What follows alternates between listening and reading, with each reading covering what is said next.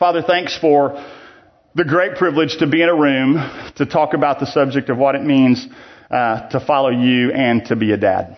And for every one of us, we're on a different journey with that, where we are. And so, Father, I pray that you would change our hearts today and that you would change our hearts through the next 5 weeks. We need you to do that. We can't make that happen. We can't do enough study. We can't do enough stuff to get you to change our heart, which is what we all need. And so, Lord, would you do that? And I pray these things in Jesus' name. Amen. So, one of the things I want to do is just address up front is that I know in a room this size with this many people that there are folks here that are on a journey of faith. No matter, you may be disinterested in who Jesus Christ is. You may be a fully devoted follower of Christ. We just want to tell you real quickly, wherever you are on that journey, we're thrilled that you're in this room learning how to be a better dad. Just want you to know that we're thrilled you're here. We hope that as you interact around the scripture, as you interact around the guys in your groups and stuff, that you'll want to ask questions about who Jesus Christ is and what a relationship with Him, what that means and what that looks like. And man, that's the greatest conversation we could have with you. But you need to know, regardless of where you are, that we want you here and we think that you're going to learn for some great principles for being a dad. So I just want to get that off the table and let you guys know that we are thrilled that you're here. Let me tell you why I want to do this. And this is really personal for me. When I was 15 years old, I came from a family, went to W.T. White High School just down the road. Grew up in a family that from the outside looked incredible. I mean, everybody thought we were the model family. This family across the street, parents fought like cats and dogs, and I thought they were the most unhealthy family ever. My parents never said a cross word to each other. They also never said any kind of intimate word to each other. And so 17 years after they were married, I was 15, my dad walked into the room one night and he said, "Hey, I don't love your mom anymore and I'm out." And over the course of the last 2 or 3 months, he was trying to figure out what he was going to do. And he decided to leave, and I never saw him again. So 4 years later, he was out working on a house out on some land that he and his new wife had built. And he had a heart attack at the age of 47 and passed away. And so this is personal for me. Because the last however many years that is, since I was 15 years old, I've been battling this ghost. And it's just this. I never had anybody during those years to tell me, "Hey, you're a man. Let me tell you how to treat a woman. Let me tell you how to stand strong in the face of a culture that's trying to pull you down to different places." And so this is personal for me. So if I can help guys walk through this, and I am thrilled to tell you that at the age of 15, through that whole event, I decided to be a Christ follower during that time. And God has done amazing things in my life in that area. But I still battle at times this ghost of insecurity. And one of the reasons I do that is because I didn't have a dad that was consistently saying to me the things that a dad needs to say to his kids to help him be a man or to help his daughter to be a woman. And so it's personal for me.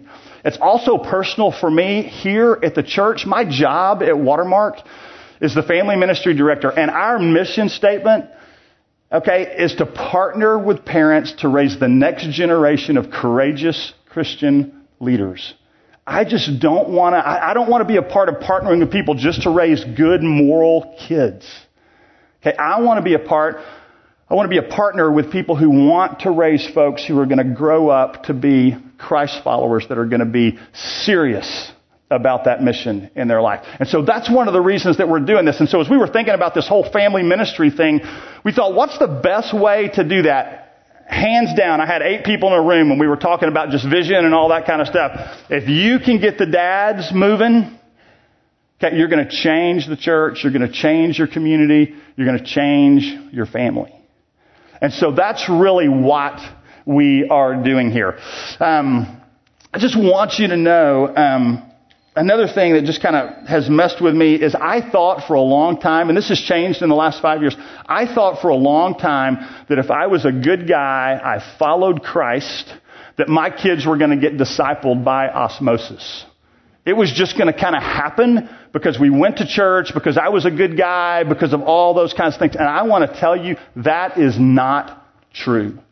The culture is too strong these days if you are not intentional with your kids. And so another vision for family ministry and for this class is that we would create this culture, this movement of intentionality with our kids. And when I say that, don't hear this, I've got to spend 2 hours a day preparing for dinner so that I've got this great devotional ready to go at dinner tonight, right? Don't hear me say that. Intentionality means maybe taking 1 minute on the way home to say, hey, what conversation can I have with my kids at dinner tonight? Something I learned today? If I was reading the Bible earlier today, what did I pick up? And it's a 5-minute conversation. But I want this culture of intentionality just to kind of take over us, take over Watermark. Then my ultimate dream is that FCAs and public schools and all those people would be coming to Watermark, to us, to say, help us train our kids in ways that can transform a community. So that's the dream, and that's why we're doing this class. 2 things before we jump into Deuteronomy chapter 6. 1, I know guys are all over the age spectrum here. Some guys are older, have already released their kids, into college and beyond. And you may be looking back and saying, oh my gosh, I have not done anything that Kyle and these other guys taught over the course of the last 5 weeks. And I'm feeling guilty as anything. 2 things. It's never too late. Never to be a dad. The role changes, but it's never too late to go back to your kids and say, hey, I blew it when you were 6, 7, 10, 15, whatever. But I want to be a good dad for you now. Whatever that role is, whatever age you are. That's the first thing. Here's the best news of all. God's grace covers a multitude of parenting mistakes. Okay, so I want you to live with that in your brain. We're going to talk about stuff, and you're going to hear some stories over the course of the next 5 weeks. You are going to blow it. I am going to blow it. Just because I'm sitting up here on this stage doesn't mean my family is singing Kumbaya every night at home. Okay? Friday night, my youngest daughter, Kendall, unloaded on my wife. Okay, 14 years old. I have twins that are 16 and a 14-year-old girl. And she just unloaded on my wife. Disrespectful, bad tone, all that kind of stuff. And I knew that's God just getting me ready for the dad's class. Right? And so we have all the conversations. We talk about that. I had an extra phone for 3 days. Right? And so it's a journey we are all trying to learn. And so that's the process. So again, I don't care where you are in your parenting journey. And we just want you, wherever you are, we want you to grow and make progress, and we want to partner and help you do that. Okay? Perfect. All right, we're going to do that these 5 weeks. Here's how we're going to do it. We're going to talk about just commitment today. Commit. What I mean by that is commit to doing it the way the Scriptures say. Okay, we're going to talk about that today. Next week, we're going to talk about what does it mean to lead and lead authentically. I would say that's the most important thing you can do in your home is be an authentic leader. Week 3, Todd's going to teach. He is, in my opinion, the guy that does this better than anybody I know. At training his kids using impromptu moments, lessons he's learned during the day. When I made him mad at work, he goes home and says, let me tell you what Kegler did to me today. And they talk about that. Right? And he just uses those things in order to train his kids.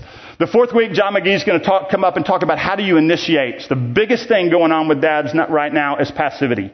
Is that we come home after a hard day of work, we've given a ton of energy to people and our jobs and all that kind of stuff, and we want to come home and check out. How do you push through that and initiate? And then the last week, we're going to talk about release.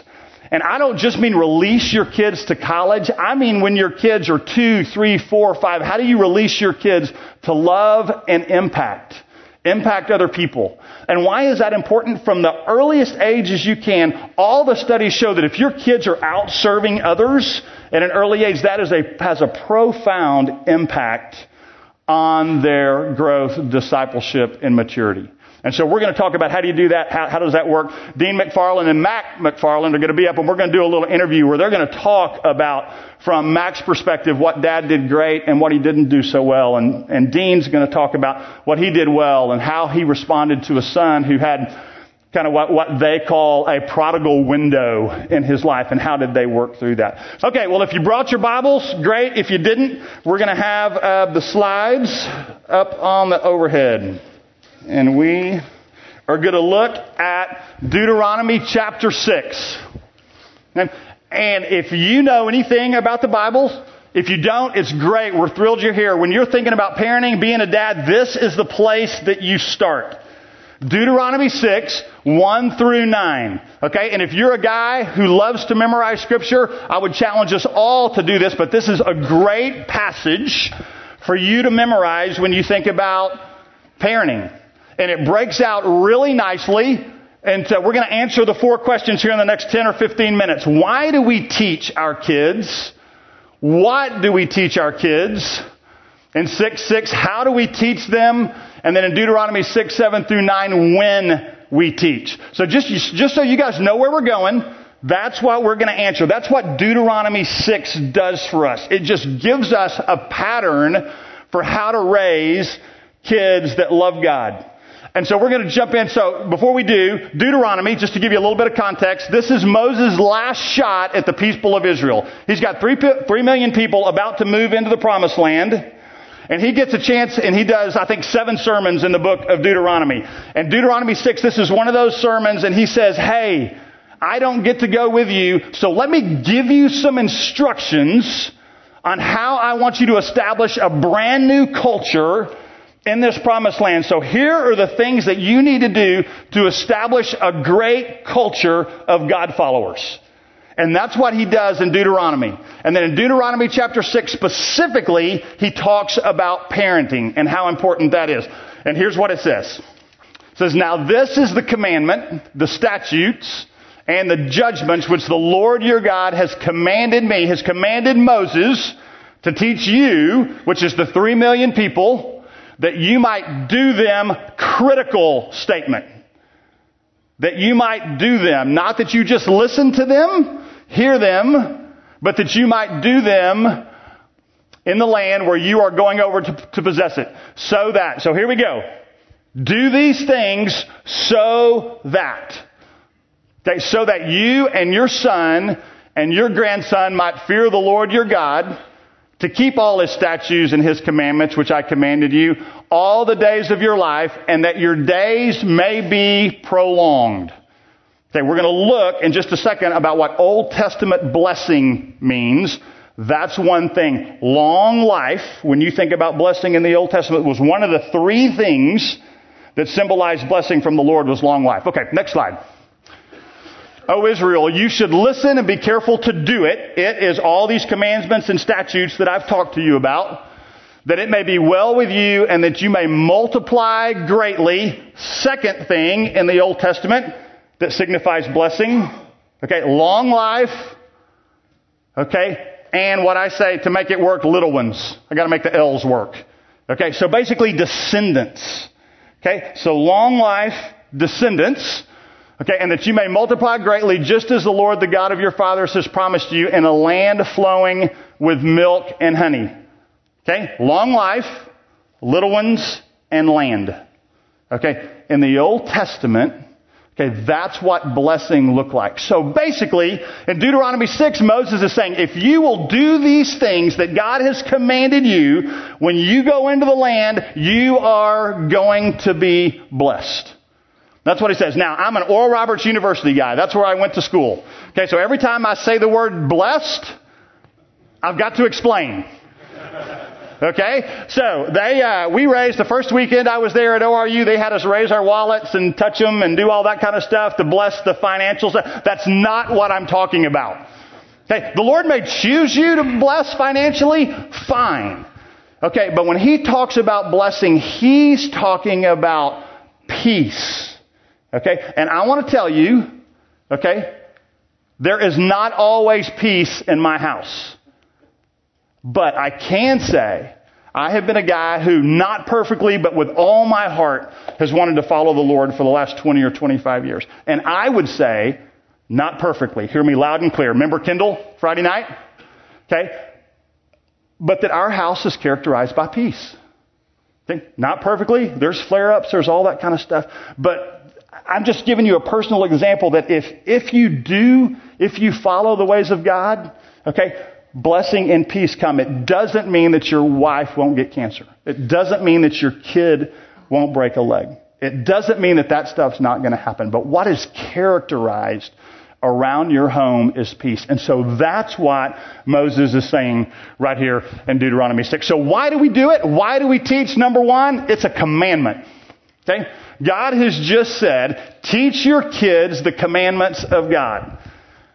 Just like any other commandment. Love your wife.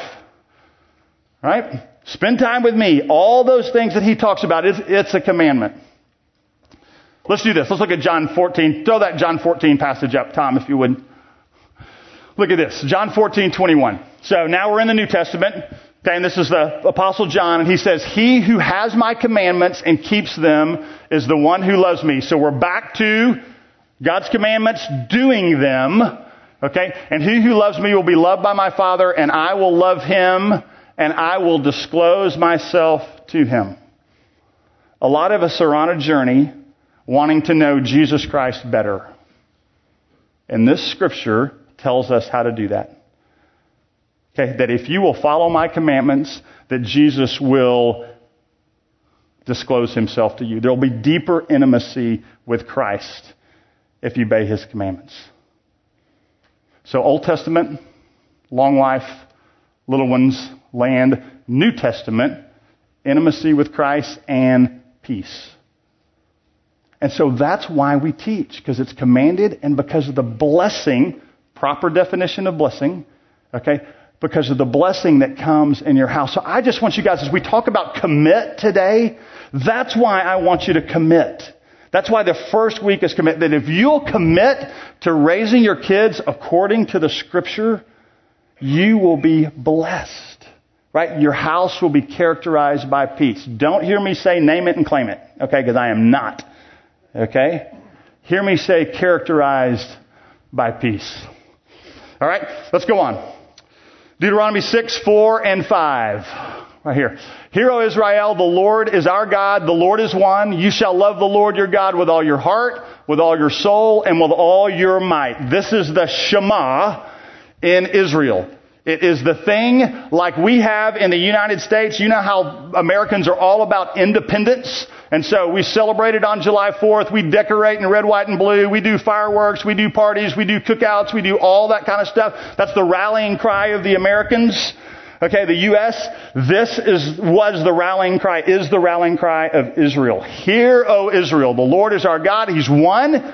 Love him with all your heart, with all your soul, and with all your might. So this is telling us, okay, what we teach our kids. And the answer for us is full devotion. We teach our kids to be fully devoted to God.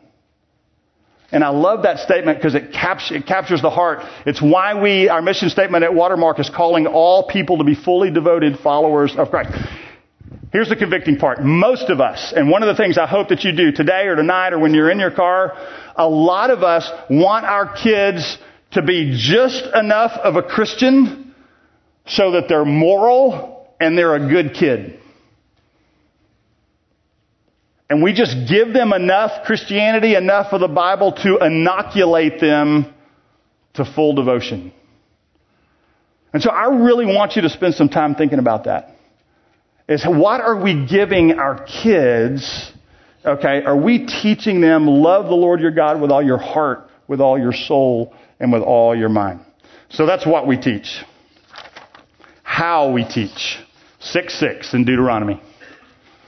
These words, all these words that Moses has just spoken, which I am commanding you today, shall be on whose heart? Your heart. He's talking to the people of Israel, the 3 million people that are there. These commandments have got to be on your heart before you can transfer them to your children and your grandchildren and their grandchildren. So, principle we're going to talk about the whole time next week. It starts with you. If these things aren't on your heart and your life's not changing, okay, then this is not going to work. And so here's what I want to tell you. The most important thing that your kids can see as they're growing up in your house is your life being transformed. It's the most important thing they can see as they grow up and you want them to be fully devoted followers of Christ. So they need to know that in 2010, in 2011, Dad was less angry than he was in 2010. They need to know in my house that I struggle with food. I love food. It's an idol in my life. Okay, love it.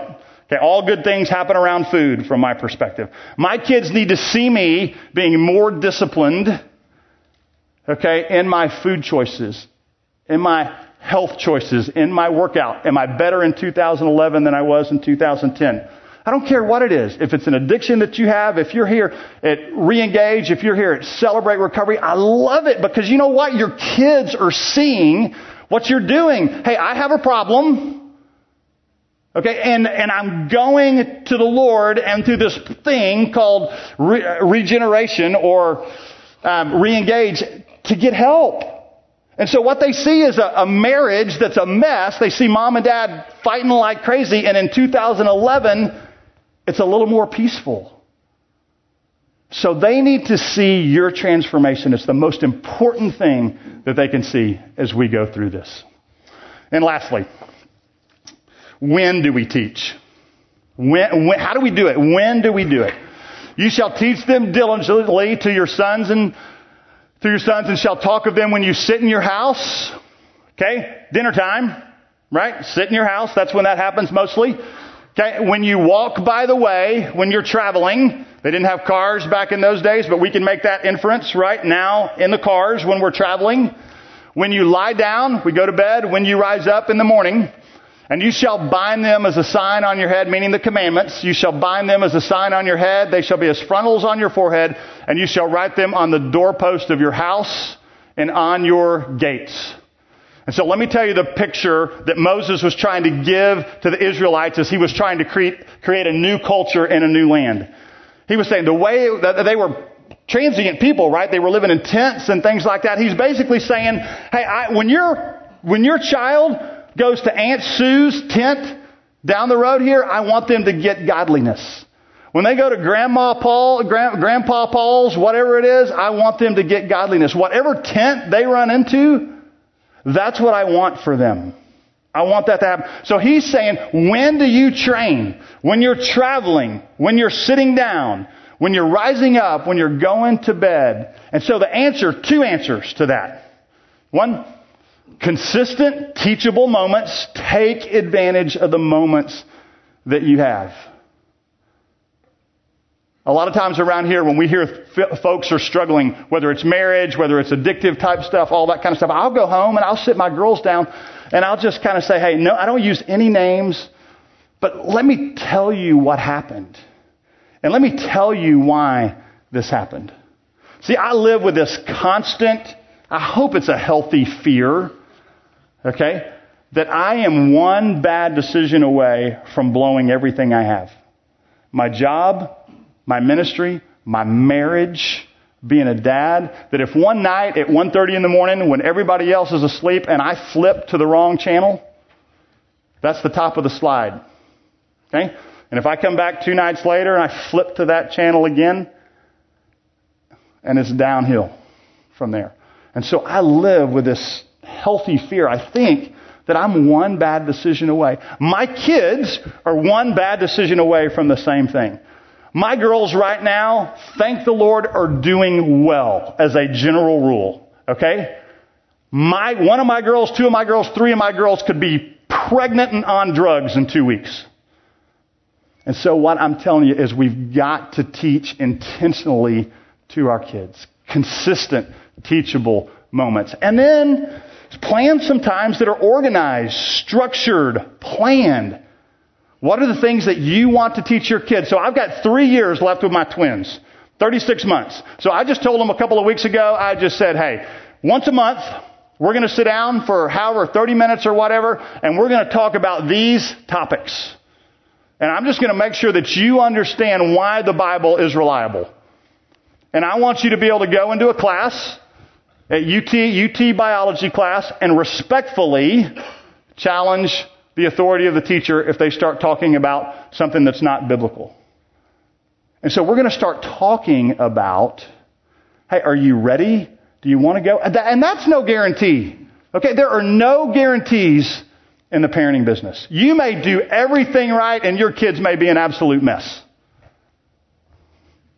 It's crazy. All right, let's look at this chart real quick. We're going to wrap up here in the next couple of minutes. All right, this, I would have given anything if I had this 10 years ago, 15 years ago. Okay, I've seen some guys at the office kind of have it pinned up on their clipboard and stuff like that. This is Deuteronomy 6, 6, and 7, just in a chart form. Okay?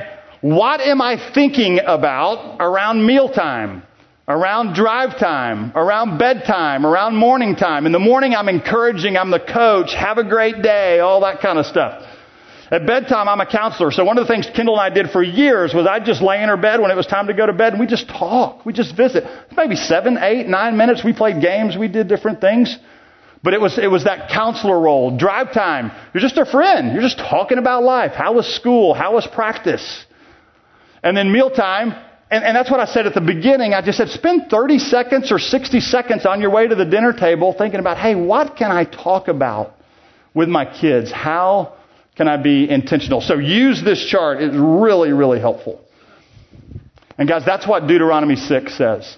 It just tells us how to do this parenting thing. What to do, how to do it, when to do it, why to do it.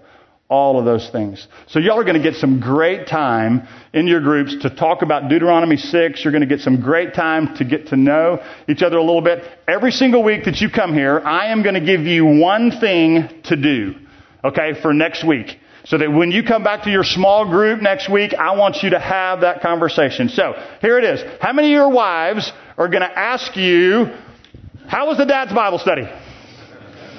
How many? Right? How was the dad? You're going to hear about that. Okay? That is the opening you've been waiting for. Okay? And so, I don't care if you say it was terrible. It was horrible. I was miserable throughout the whole thing. I don't care if you say that it was great. What I care about is you say, hey, can we take 15 or 20 minutes and let me talk with you about what they talked about at class 1 of the dad's class today. I want to make sure you and I are on the same page as we think about parenting. So can I take out the chart? Take out Deuteronomy 6. This is what we teach. This is why we teach. This is when we teach. And then get her to help you. You lead your family, but just say, hey, I'm going to come home at times. I'm going to be so dead. I got nothing. Okay? Would you think about what we might talk about at dinner and lead that conversation? But get on the same page. That's it. 15 minutes with your wife talking about, are we on the same page around raising our kids and Deuteronomy 6. That's it. That's all you got. One thing. Okay? And then, maybe there's 2 things. Okay? And then, also in your notebook is the homework for next week. So the way we kind of plan this thing out is if you'll spend an hour or so, an hour to an hour and a half over the next 7 days, okay, and just spend some time looking at the passages in 1 Kings and Deuteronomy. We're going to look at Solomon's life and the integrity of a leader. And we're going to take that apart like we've taken apart Deuteronomy 6 today. Let me pray for us. Father, thanks for these guys. Appreciate the fact that they sacrificed being here early, Father, in order to learn more about what you say about being a dad. Would you change our lives today? In Jesus' name, amen.